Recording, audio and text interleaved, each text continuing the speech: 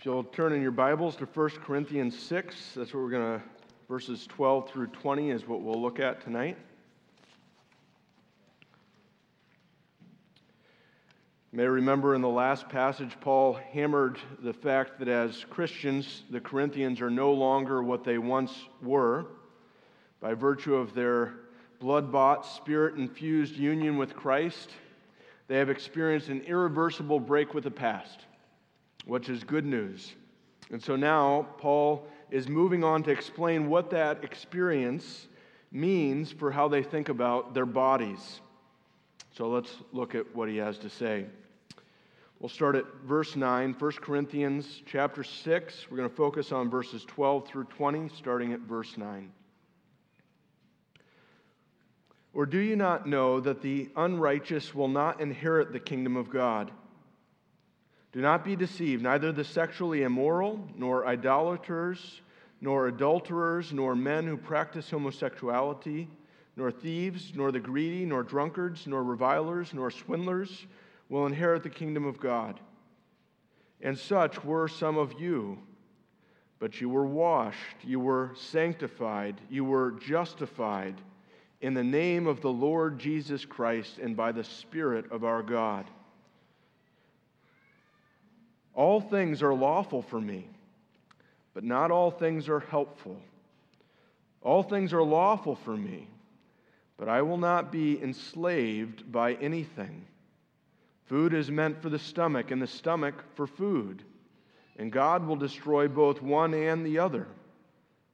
The body is not meant for sexual immorality, but for the Lord, and the Lord for the body. And God raised the Lord and will also raise us up by His power. Do you not know that your bodies are members of Christ? Shall I then take the members of Christ and make them members of a prostitute? Never. Or do you not know that he who is joined to a prostitute becomes one body with her? For as it is written, the two will become one flesh.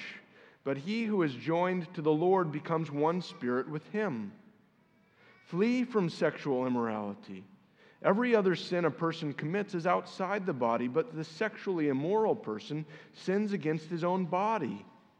Or do you not know that your body is a temple of the Holy Spirit within you, whom you have from God? You are not your own, for you were bought with a price, so glorify God in your body. Let's ask the Lord to bless His word. Dear Almighty God, Lord, would you please help us now? Would you please bless us with your Holy Spirit and illumine the meaning of your word to us? Would you speak to our hearts?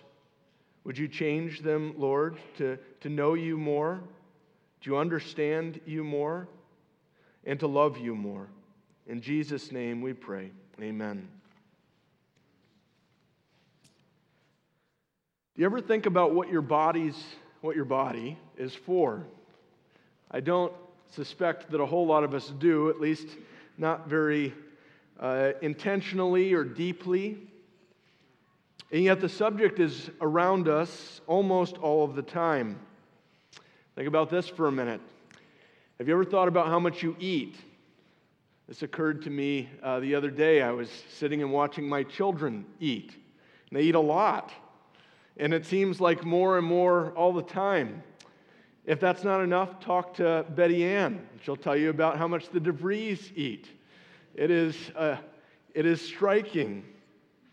It's 3 meals a day, plus snacks, 7 days a week, 365 days a year, times 78 plus years on average right now, and it's going up, which means more food. It's a lot of meat and potatoes, and then we die. And then, of course, there's clothes and sex.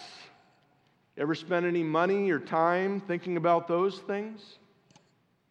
And yet, despite the investment that we put into food and clothing and sex, the answers that are out there, they're not very deep or very well thought out. The climax of modern evolutionary thought says that we are only slightly advanced animals. Is that really it?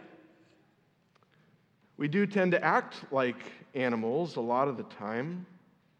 Or does it really even matter? The LGBTQ community doesn't think so. What really matters is that you decide. Whatever our instincts or just feelings suggest, that's what you must do. That's what you're here for. Well, this is what the Corinthians are struggling with too, and here is Paul's answer. He's explaining what the grace of Christ means for how we think about and what we do with our bodies.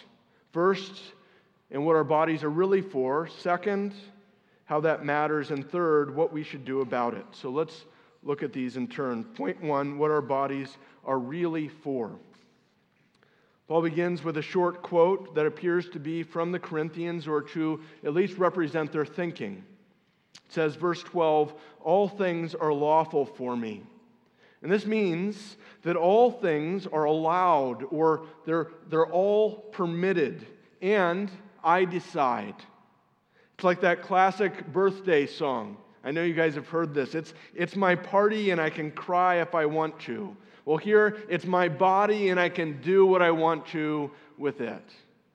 The answer to the question in Corinth is my body is for me. If it were a mission statement, I know that's what you were looking for, it would read, my body exists to serve and satisfy my desires.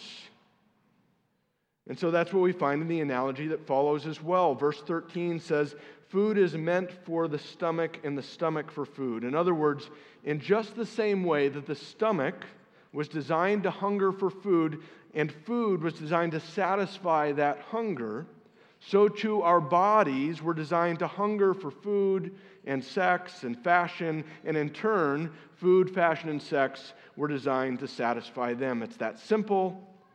And yet verse 13 also adds this, God will destroy both one and the other.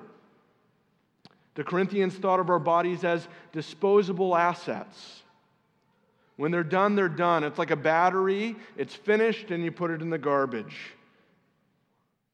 It reinforces that idea that we're free to do whatever we want with these things, but it also conveys a certain sense of urgency.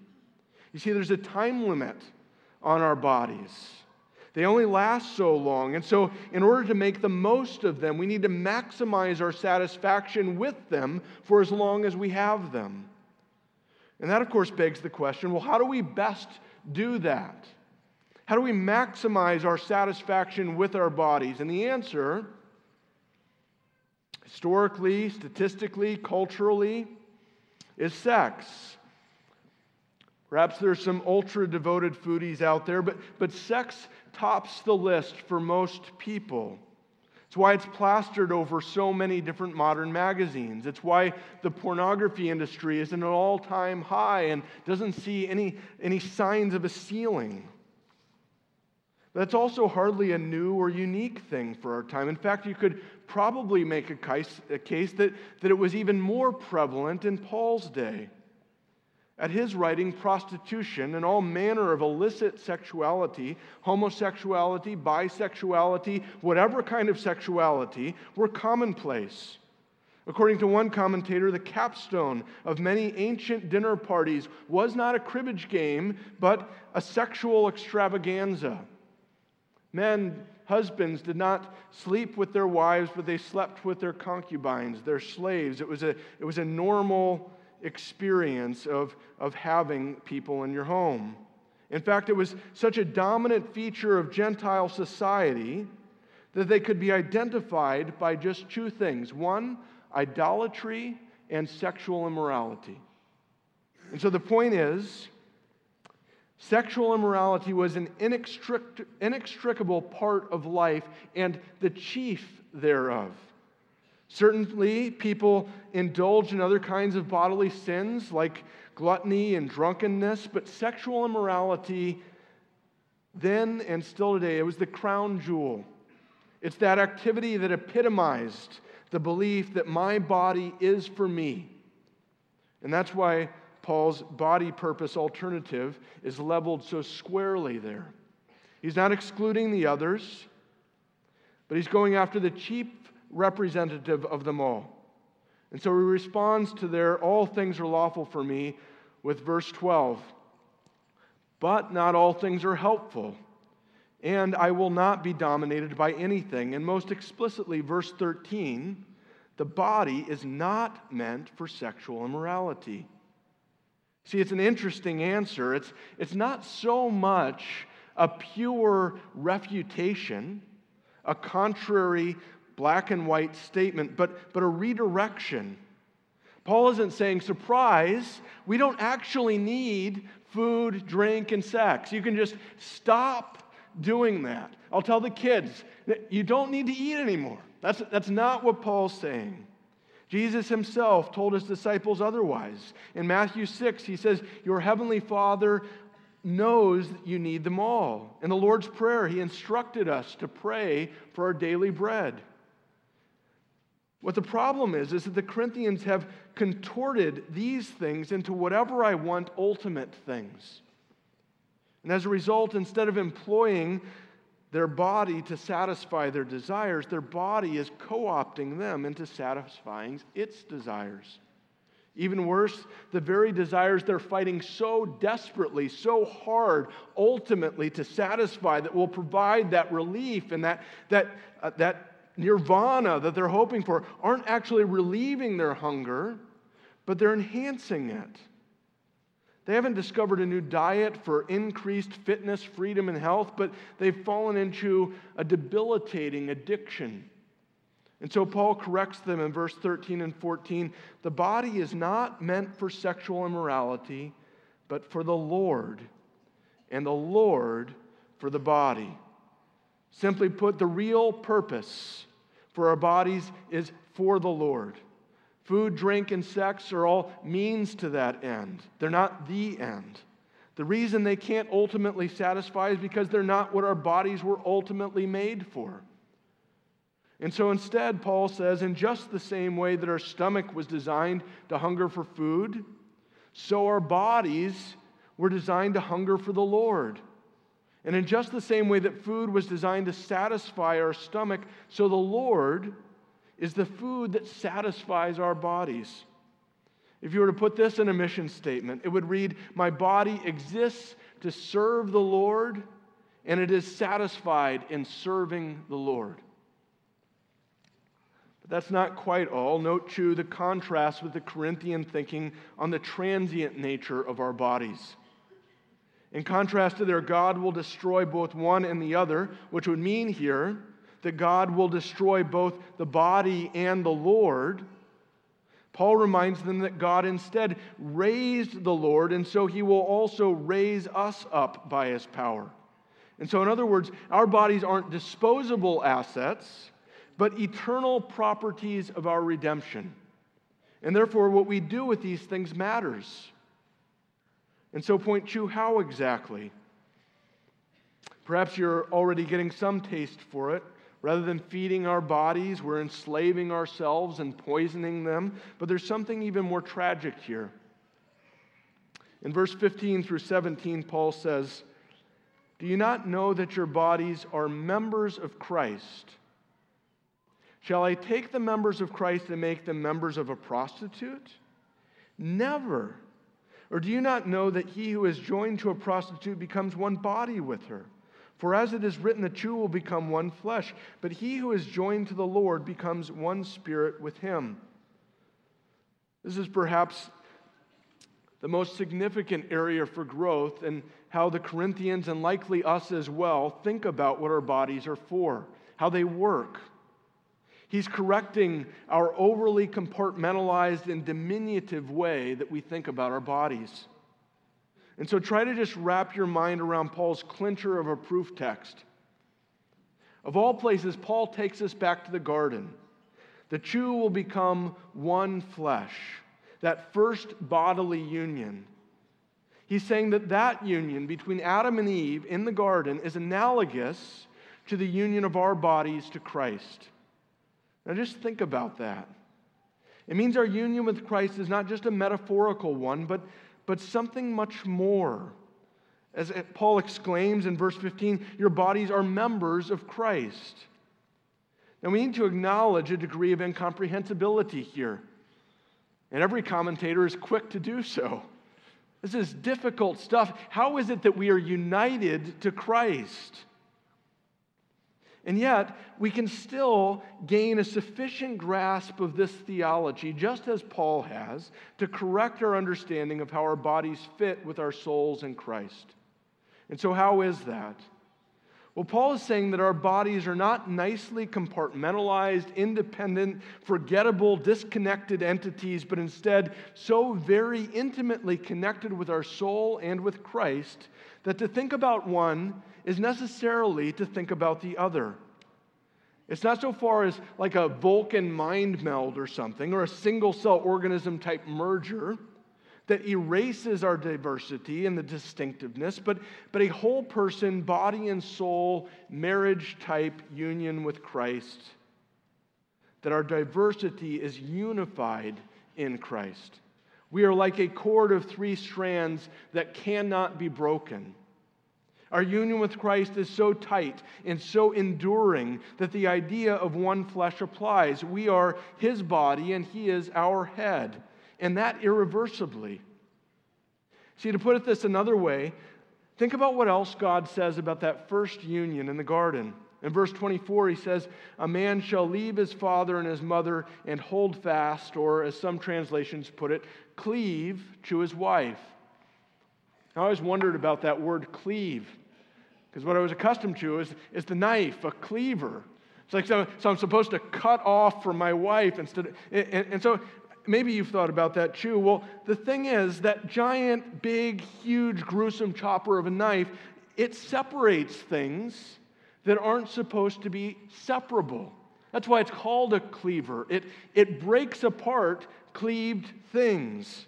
And that's the idea here. That's where the horror comes from. Paul's saying that what we're doing in sexual immorality is like taking a cleaver and hacking parts of the inseparable body of Christ off here and there and then trying to join them to another who is, as a matter of fact, against Christ. And if disgust is coming into your mind, then that's exactly right. It's gross. It's supposed to be unconscionable. It's why Paul screams, in fact, never. And we should too. It's an argument from the tragedy and the incompatibility of it. And that means that what we do with our bodies doesn't just matter, but it matters at the deepest levels of our being. It's to do good or evil, not to some disconnected, disposable part of us, but to our whole person, body and soul, and to Christ. And so, point 3, what should we do? Well, Paul says, firstly, verse 18, flee from sexual immorality. The verb carries an intense sense of urgency with it. If you can't see that, it's not simply run away, but run away as fast as you can right now. And it tells us something then about the power of sexual immorality and our weakness to it. Sexual immorality isn't the kind of enemy that we can simply stand up to or that we could somehow master, but it's like a wild, forever kind of snake. We could try to fight it, and we might even win sometimes. But no matter how careful or how well trained we might be, eventually everyone that plays around, that keeps playing around with wild snakes, gets bit. And so our best defense isn't fighting, but avoiding. And if we should ever come face to face with one, it's to just plain run. But our weakness isn't the only problem. Paul continues in verse 18, every other sin a person commits is outside the body, but the sexually immoral person sins against his own body. And so this snake's bite, as it were, is devastatingly powerful. It's like that central nervous system shut down, rotting out your insides kind of rattlesnake spider venom. Paul's telling us that it's even more dangerous than other sins. And so don't even think about it. Don't mess around with it. Don't go near it. Stay away from it. It's just too strong and we're too weak. But there's something else here, a further justification for our avoidance. In verse 19a, Paul says, "Or do you not know that your body is a temple of the Holy Spirit within you, whom you have from God?" Now, this is amazing news, and at the same time, it ups the ante radically. In chapter 3, verse 16, you perhaps remember Paul told the Corinthians that the church corporately is the temple of God. And that was huge. It was radical. They were supposed to know it, but they didn't know it. They didn't act like it. But now Paul's extending that to the Christian individually and their body in particular. So that's really huge. And so try to think about what that means. So far from being diminutive or disposable, the temple represented the climax of material purposes. When David collected the materials for the temple, he spared no expense. And when Solomon finally built it, he spared no corner of craftsmanship. And why? Because of all things set apart to the Lord, the temple represented that ultimate contact point between God and his people. It was the sign of his favor. It was the place of their communion. And it was the site of his praise and their nourishment. Well, Paul is saying here that all of that's what our bodies, present tense, are. And so is that how you think about your body? It means the repurposing of our bodies for self-worship and sexual immorality isn't only a gruesome tearing off kind of offense, but it's also a scandalous defiling and desecration of the holy temple of God. And so Paul reminds the Corinthians then of just who they are, who they belong to. You see, this is the root issue for both us and the Corinthians. He says, verse 19b to 20, "You are not your own, for you were bought with a price." And so if you're a Christian, this is what happened. This is what happened when you received Christ in the gospel. You were purchased, you were ransomed, you were set free and redeemed by his blood in order to belong to him. And therefore, as Paul continues ultimately, verse 20b, glorify God with your bodies. This is the end point of what our bodies are really for. They're not for us and our glory, but for him and his. They're not holy temples for our worship, but for his. And so how are you doing? Is this how you think about your body? As I mentioned in the beginning, I doubt very many of us do, intentionally, very deeply, or at least regularly. When we look in the mirror, we're far more likely to ask these questions. What have you done for me? How have you failed me? What are you going to do for me? Then you belong to and are joined to Christ. What can you do for Christ? And so why don't we? Do you ask that question? We probably don't get to that question. Is it just a knowledge problem? Did we just not realize that we'd been bought for a price, that our bodies were designed to glorify God, that the one we really need is the Lord? Maybe, sometimes, rarely, but most of the time, no. It's not so much a head problem, but a heart hunger problem. When it comes right down to it, we don't really want to change. And or we feel like we can't, or it's too late. Our problem is that we have a supremely entrenched, self-centered approach to how we think about our bodies, and we like it that way. We like exercising sovereign, totalitarian self-rule. We like being the self-centric generation. And we don't want anybody to mess around with it. We want it to stay that course. And on the other side, well, this is just who we are. We are like wild, impassioned animals. We are like animals driven by all-powerful and uninterruptible bodily instincts. When the opportunity for sin is presented to us, well, we melt. We've learned that we can't help ourselves. And so rather than fight or flee, we've resigned ourselves to submit and indulge. We know it's wrong. We know it's a problem. We'll confess it later, maybe, but we're stuck. And there's nothing we nor anyone else can do to change that. And frankly, why would they want to bother with us anyway? You see, we've passed over that point of no return a long, long time ago. And so is there any hope for us? Well, that's the good news here. Yes, absolutely. See, in the last passage, Paul told us that Christ came to the such were some of you. Well, who were they? Verse 9 through 10 tells us that they were the sexually immoral, idolaters, adulterers, men who practice homosexuality, thieves, greedy, drunkards, revilers, and swindlers. They're the people who were hopelessly driven by and or enslaved to their own self-centered desires.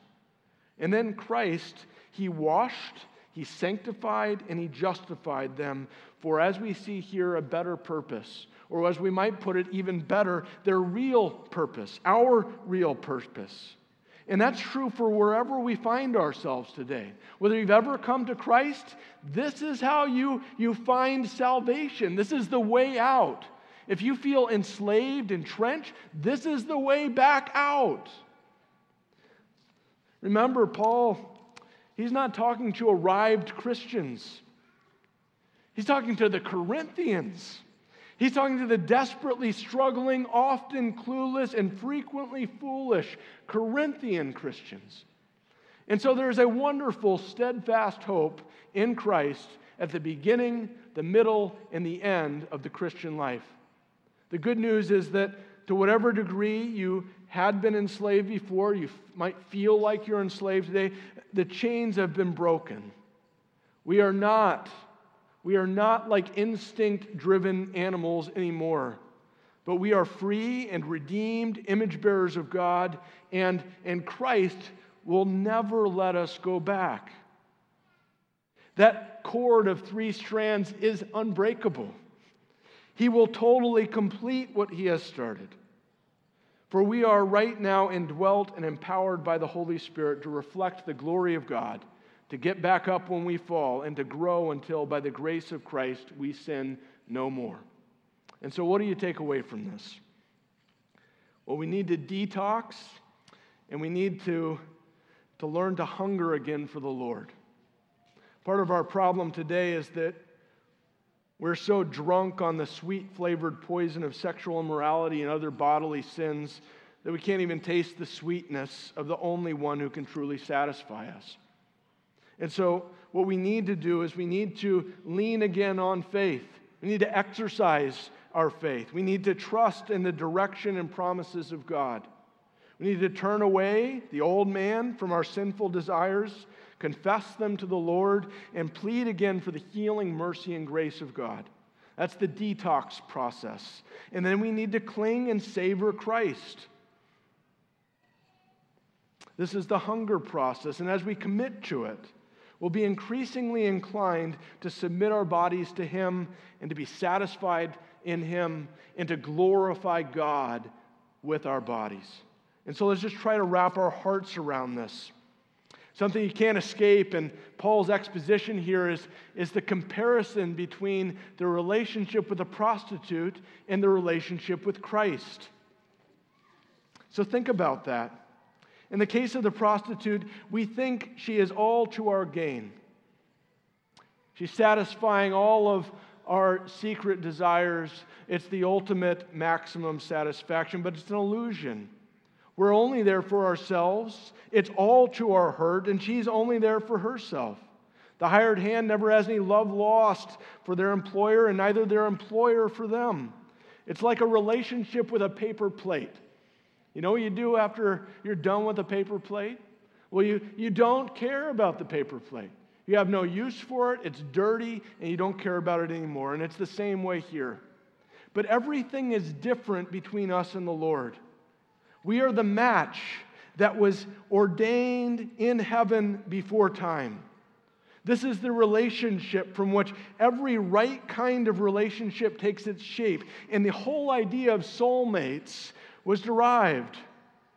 Further, He came to us when we were dirty, when we were of no use to Him at all. I love how Paul describes this in Ephesians 5:25 through 30. Christ loved the church and gave Himself up for her, that He might sanctify her, having cleansed her by the washing of water with the word, so that He might present the church to Himself in splendor, without spot or wrinkle or any such thing, that she might be holy and without blemish. It's like Paul can't tumble out enough thoughts to express the adoration and the hunger and the pursuit of Christ for his bride. And why such radical sacrificial love? Well, Paul says, for no one ever hated his own flesh, but nourishes and cherishes it, just as Christ does the church, because we are members of his body. That's how Christ loves us. This is not an instant gratification, fee-for-service, disposable kind of relationship, but this is true love. This is the definition of love. Christ has not transferred us from one slavery to another, but a salvation, reconciliation, an eternal union for which he was willing and in fact did give his own life. And it's a union, as Paul has so clearly expressed here, in which he loves us both spiritually and bodily. And so our submitting our bodies to the service, respect, and worship of the Lord isn't to our deprivation, but to our health and protection. He's who we were made for. And so, are you feeling hungry? Rightly? We have every reason to. And so let's strive to pour ourselves into Christ as he has poured himself into us, and then rejoice and be satisfied in the realization of that match planned before the world began, in which everything, absolutely everything, is love gained, expressed, and glorified, and that forever. And as we do that, God will be glorified in our bodies. Amen? Let's pray. Dear Almighty God, we confess to you tonight that we have become a complacent people in our sin with our bodies, that we are quite comfortable to think of them as disconnected, disposable assets that we can do whatever we feel like with. And so, Lord, we pray that you would open us up, open our eyes up, convict us, and Lord, help us to see what you have purposed our bodies for. We pray, Lord, that you would give us a whole body, soul, strength, adoration for Christ, a love that reciprocates the love that you have shown to us. Lord, we pray that you would help us to see that you have bound us to yourself. And so that when we look in the mirror, Lord, we would not see whoever, but we would see man or woman in Christ.